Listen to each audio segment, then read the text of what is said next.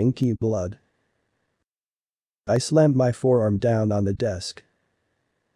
The metal was shredded, having been jammed in the door mechanism. Some parts needed to be repaired. Of course, the skills required were not in my possession.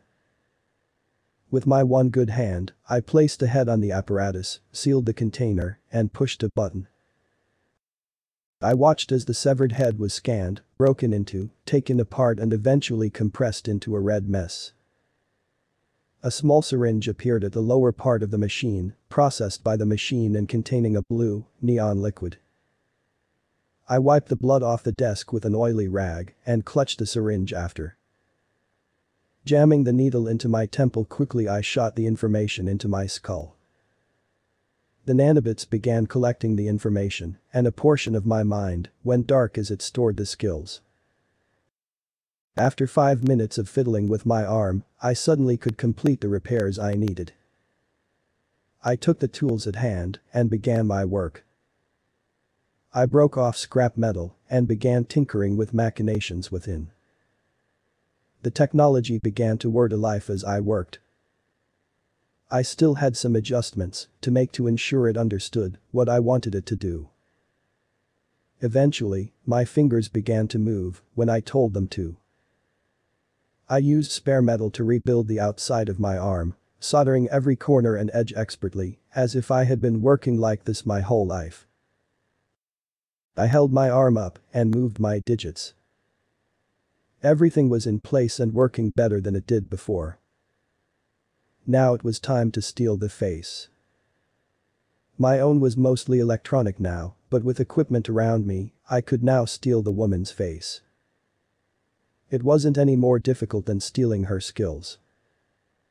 I pulled a drive from the machine that crushed her skull and took it to the other side of the room. There was the surgical chair with several mechanical arms hanging above it. I slid the drive into place and the 3D model of her face appeared. Lying down in the chair, I began pushing the buttons in a sequence that not only changed the authority access from the corpse in the middle of the room to me, but also started the process for my new face to be built. As the machine began to heat up, I stared at my face on the viewing screen. There was only a metallic skull and cruel eyes. In an hour that would change. Once the machine was ready, I sedated myself and let it do its work. Murky, electronic darkness awaited me in my sleep. I heard the struggles of the past life belonging to this mechanic. The law was always out to get her. She provided too much help to the wrong people, but they could not pin her down. She was agile, smart and innovative. She was always 5 steps ahead of any officer, making her a brilliant strategist than anybody I had met. She cared about the downtrodden and hated the corporations that wore the boots. Her name, my name, is Angelica Dox. When my eyes opened, I saw a different face on the viewing screen. It was pale, fleshy and it had dark purple hair. Before I could collect myself and stand to my feet, the restraints on the chair activated. I was unable to move as a monitor descended. It faced the ground and a holographic projection of Angelica appeared. She stood before me and shook her head. I must say, I never thought I would bite the dust so soon, Angelica told me. But I knew it would happen. You made the mistake of stealing me in my own home. I have contingencies that you are no doubt trying to remember, but can't. Let me tell you what is about to happen. The hologram walked over to me and sat down on the mechanic's chair casually. Every night my brain goes under a deep dive scan, and my personality and memories and skills, and whatever the hell makes me who I am, is placed into a powerful storage device just above the ceiling, Angelica explained, pointing up at the dingy ceiling. Right now, you feel your mind being cleansed of memories. I immediately tried to recall the past, but indeed, I could not. Why am I sitting here, and why am I so terrified? I notice you have stopped struggling around the halfway point, which means your purpose has been deleted as well, the strange woman told me. These are your last moments before my mind is restored in your body. I must say, it is a fine body too. High-tech, beyond anything you can find outside of the corporation.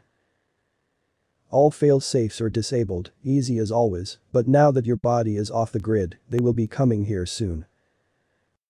The stranger stared at me curiously, before nodding to herself. You have no memories now, so you have no crimes either, she told me. I will place you in a drive and send you to the corporation. I'm sure they would be happy to have a fresh mind to work with. Thank you for the new body, I've always wanted to go full cyborg, but it wasn't going to happen with just scrap metal. Enjoy the afterlife, I'm sure I will see you there. The mind was replaced, Angelica now sat in a new body. In front of her was her old, fleshy body. It was bleeding massively from the wounds inflicted by the assassin. The weapons within her now were deadly and undetectable, which made sense considering how the assassin killed her without being scanned properly. She climbed to her feet, feeling great. The strength inside of her now was immense. Her mind was restored, but the body was not her own. The experience of that night will haunt her for the rest of her life, but Angelica had more terrifying memories than this. She walked around the room collecting her most important pieces, storing them in a slim backpack. Once that was done, she began walking towards the door, only to stop upon hearing the surgical chair buzzing. Angelica turned to see it eject a drive. It was steel, high-tech, no doubt belonging to the assassin. She walked over to it and plucked it from the machine. It had a small LED screen that displayed a single message. Please, I don't want to die.